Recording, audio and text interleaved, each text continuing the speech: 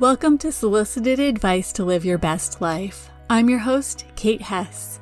You're in the right place if you're tired of feeling stressed, anxious, and overwhelmed, or if your critical inner voice is the loudest voice in your head.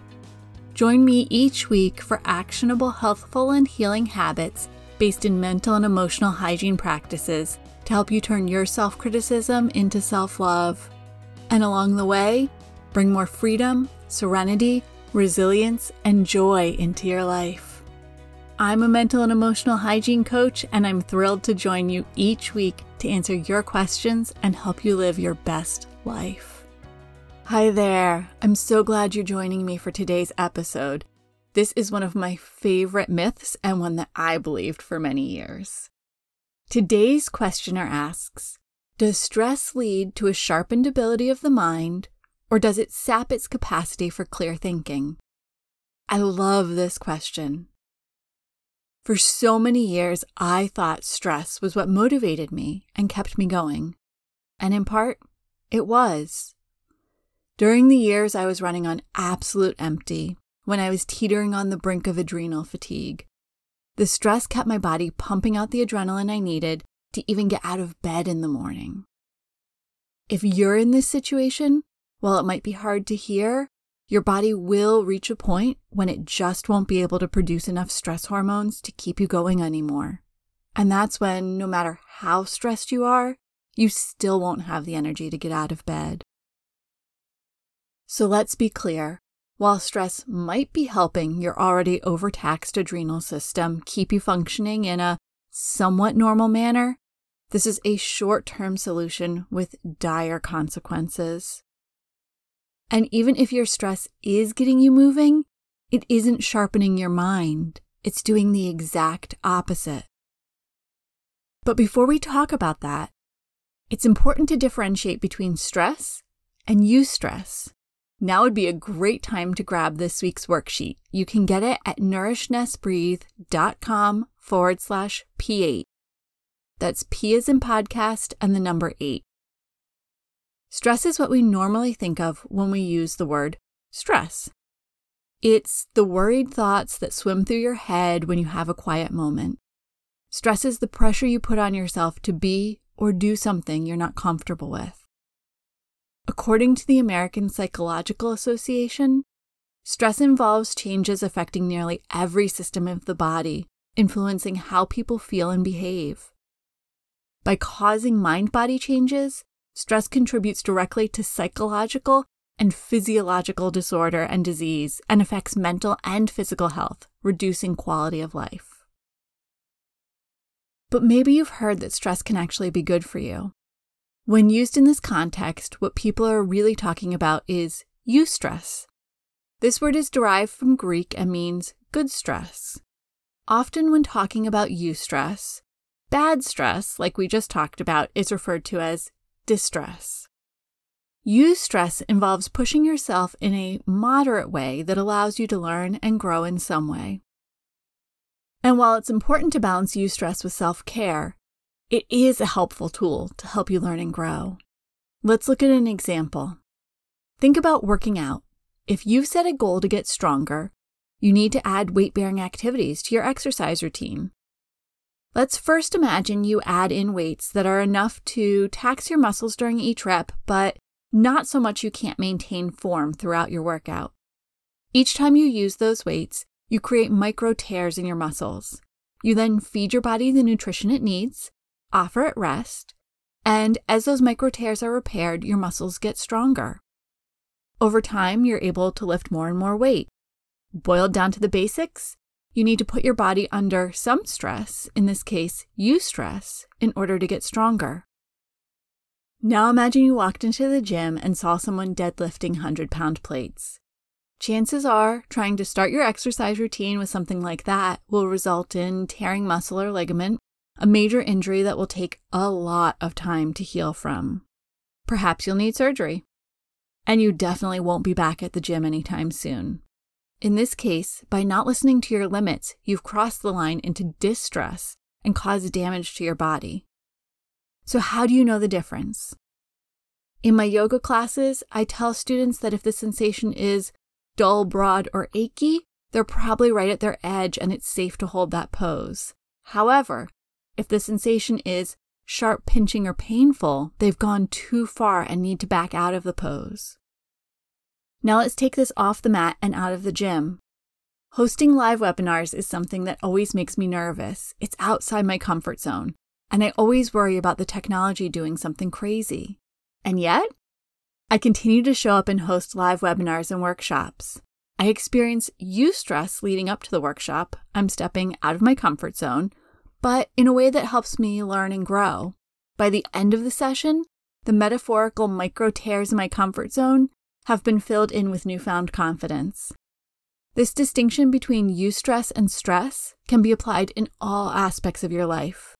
Here are a few things to look for when you're distinguishing eustress from stress.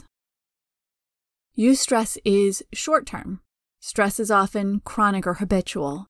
Additionally, eustress is marked by moderation, while stress is often extreme or something you might label as too much. Eustress is a positive challenge where you can see a direct tie to something that will help you learn and grow. Stress is connected to something that threatens us. A few days after a eustress experience, you'll be able to identify some way in which it's enhanced your life. A few days after a stress experience, you'll feel like it's had a negative impact on your life.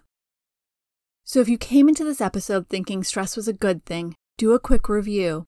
Were those situations an experience that have helped you stress, or are they actually eustress? Will both create a physiological stress response in the body. The outcome is really different. If you'd like even more clarity on the difference between eustress and stress, don't forget to download this week's worksheet at nourishnestbreathe.com/P8. That's P as in podcast and the number 8. And get a full rundown to help you decide if the experiences in your life are eustress or stress. Which leads us to the conversation about your nervous system. When you get stressed, whether it's because you're in an actual life or death situation, or you're running late for work, your body responds the same way. Our technology has evolved much faster than our physiology. So your nervous system reacts to all stress as if you were coming face to face with a hungry bear or lion who wanted to make you dinner. When you get stressed, it triggers your body to shift into a sympathetic nervous system response. This is a great place to be in if you're in a life or death situation. It's often referred to as the fight, flight, or freeze response. Your resources move to your extremities to prepare you to physically protect yourself. Your heart and respiration rates increase, and your body is flooded with stress hormones that give you an advantage in physically difficult situations. Think of stories of a mom lifting a car off their child. But in order to mount this response, your body needs to divert resources from systems it views as less essential. That means it sidelines your digestive and reproductive systems, among others. If you get eaten by the bear or a lion, it doesn't really matter if you finish digesting your lunch. And if you escape the danger, you can digest once you're safe. All of this explains what happens physically and why chronic stress can be so unhealthy. However, today's question is about clear thinking. So let's talk about the impact of the stress response on the brain. During sympathetic nervous system response, your fight, flight, or freeze response, the logic and reasoning centers of your brain go offline, and your amygdala, the fear center in the brain, starts running the show. Your amygdala responds based on instinct, and its sole goal is your survival.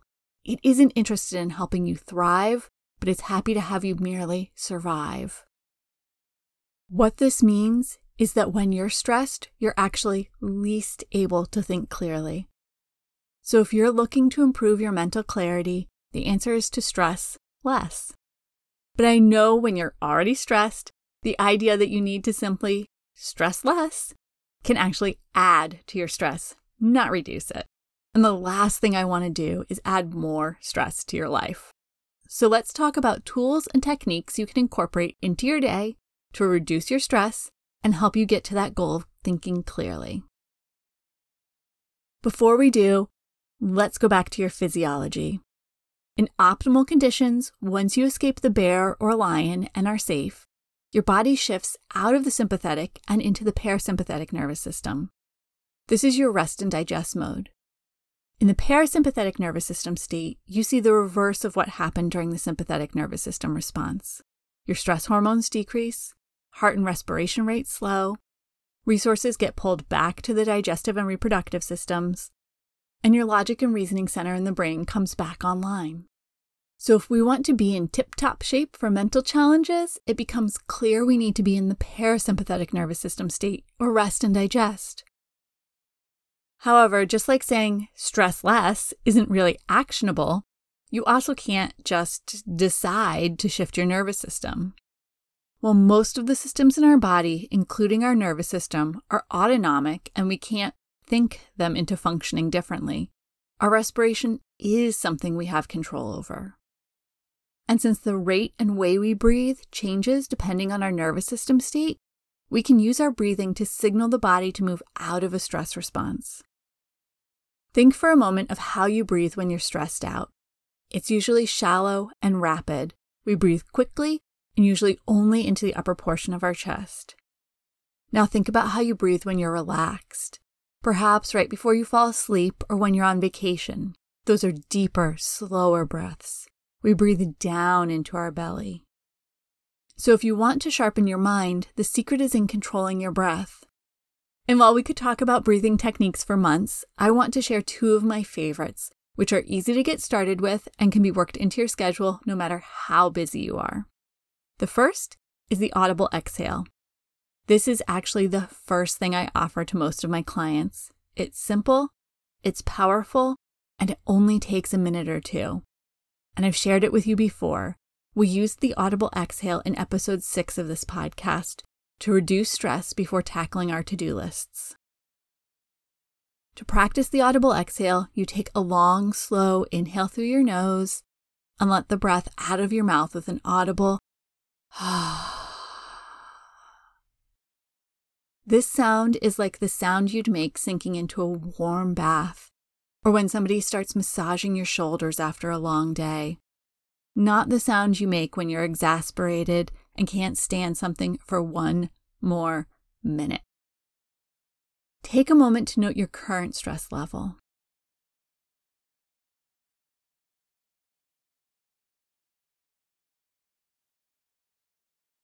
Now let's take 3 audible exhales together.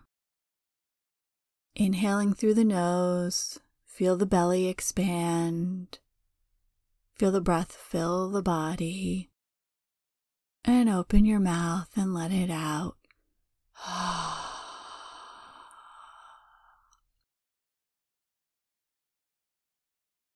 Inhaling again. Breath tunnels down into the belly. Perhaps the rib cage expands, filling the body, and open your mouth and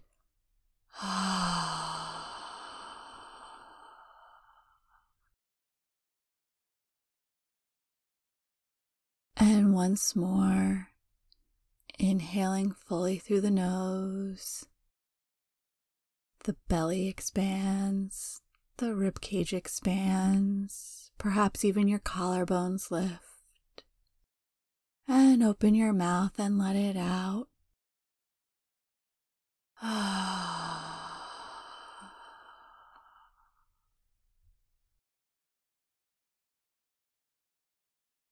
Take another moment to check in with your stress level again.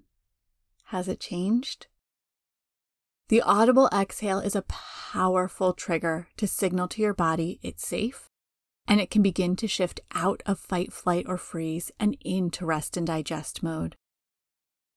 If you want to revisit this technique, I've added a recording along with a visualization to deepen the practice at nourishnestbreathe.com/P8. That's P as in podcast and the number 8. Another technique I love is samavritti, which translates from Sanskrit as same or even awareness or consciousness. With this technique, we take slow conscious inhales through the nose and slow conscious exhales through the nose.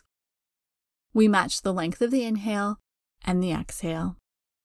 You can also use this technique with breath retention, although if you're experiencing stress and anxiety, breath retention can amplify those emotions rather than calm you down. So if you're new to this technique, I encourage you to omit any breath retention. Take a moment to inhale and exhale. Count how long each is. Perhaps you inhale for a count of 3 and exhale for a count of 4. Begin your breathwork practice with an inhale for a count of 4 and an exhale for a count of 4. If that feels comfortable, continue increasing 1 count each on the inhale and the exhale. The focus isn't about how long you can make your inhales and exhales, but rather how relaxed and fluid you can make your inhales and exhales. If you feel like you're straining on either, reduce your count until they again become comfortable. Just like with the audible exhales, you want to feel the breath move down into your belly and fill up your body. Get curious. How deep can you get your breath to go? What's a comfortable breathing rate for you today? And are you more comfortable with the inhales or the exhales? This isn't about judging. There's no right or wrong. It's simply about being present in the moment as you practice this technique. If you want more details on this pranayama or breathwork practice, I'm adding a guided recording at nourishnestbreathe.com/P8. That's P as in podcast and the number 8. Both of these breathwork practice recordings are available for you to download to your phone or your computer so that you have them available at any time you need them. So in conclusion, stress does in fact sap your ability to think clearly by triggering the sympathetic nervous system response. And while eustress can help us grow, stress actually holds us back at best and has long-term negative effects when it becomes chronic. Grab the worksheet for this week's episode. Again, that's nourishnestbreathe.com/P8 for help understanding what in your life is stress and what's eustress. If you're working on something that requires clear thinking and you feel stress creeping up on you, try one of the 2 breathwork techniques we covered today. Again, there are guided recordings of those available at nourishnestbreathe.com/P8 so you can listen along until they become second nature to you. I'm curious, what was the biggest takeaway for you from this episode? I'd love to know. You can send me an email at kate@nourishnestbreathe.com and share what hit home for you. Thank you so much for joining me today for this episode. Please hit subscribe wherever you receive podcasts. If you've got a question that you'd love to hear addressed on a future episode, please submit it using the form on my website at nourishnestbreathe.com/podcast. I'll include that link in the show notes. And remember, living your best life isn't about changing your life. It's about changing the way you show up for your life. Thank you so much for joining me for this episode of Solicited Advice to Live Your Best Life. If you enjoyed this episode, please take a moment to leave a rating and review wherever you subscribe to your podcasts. Your rating and review makes it possible for other people just like you to discover this podcast. And don't forget to check out all of my free resources at nourishnestbreathe.com/resources. I'm sending you a great big hug. You've got this.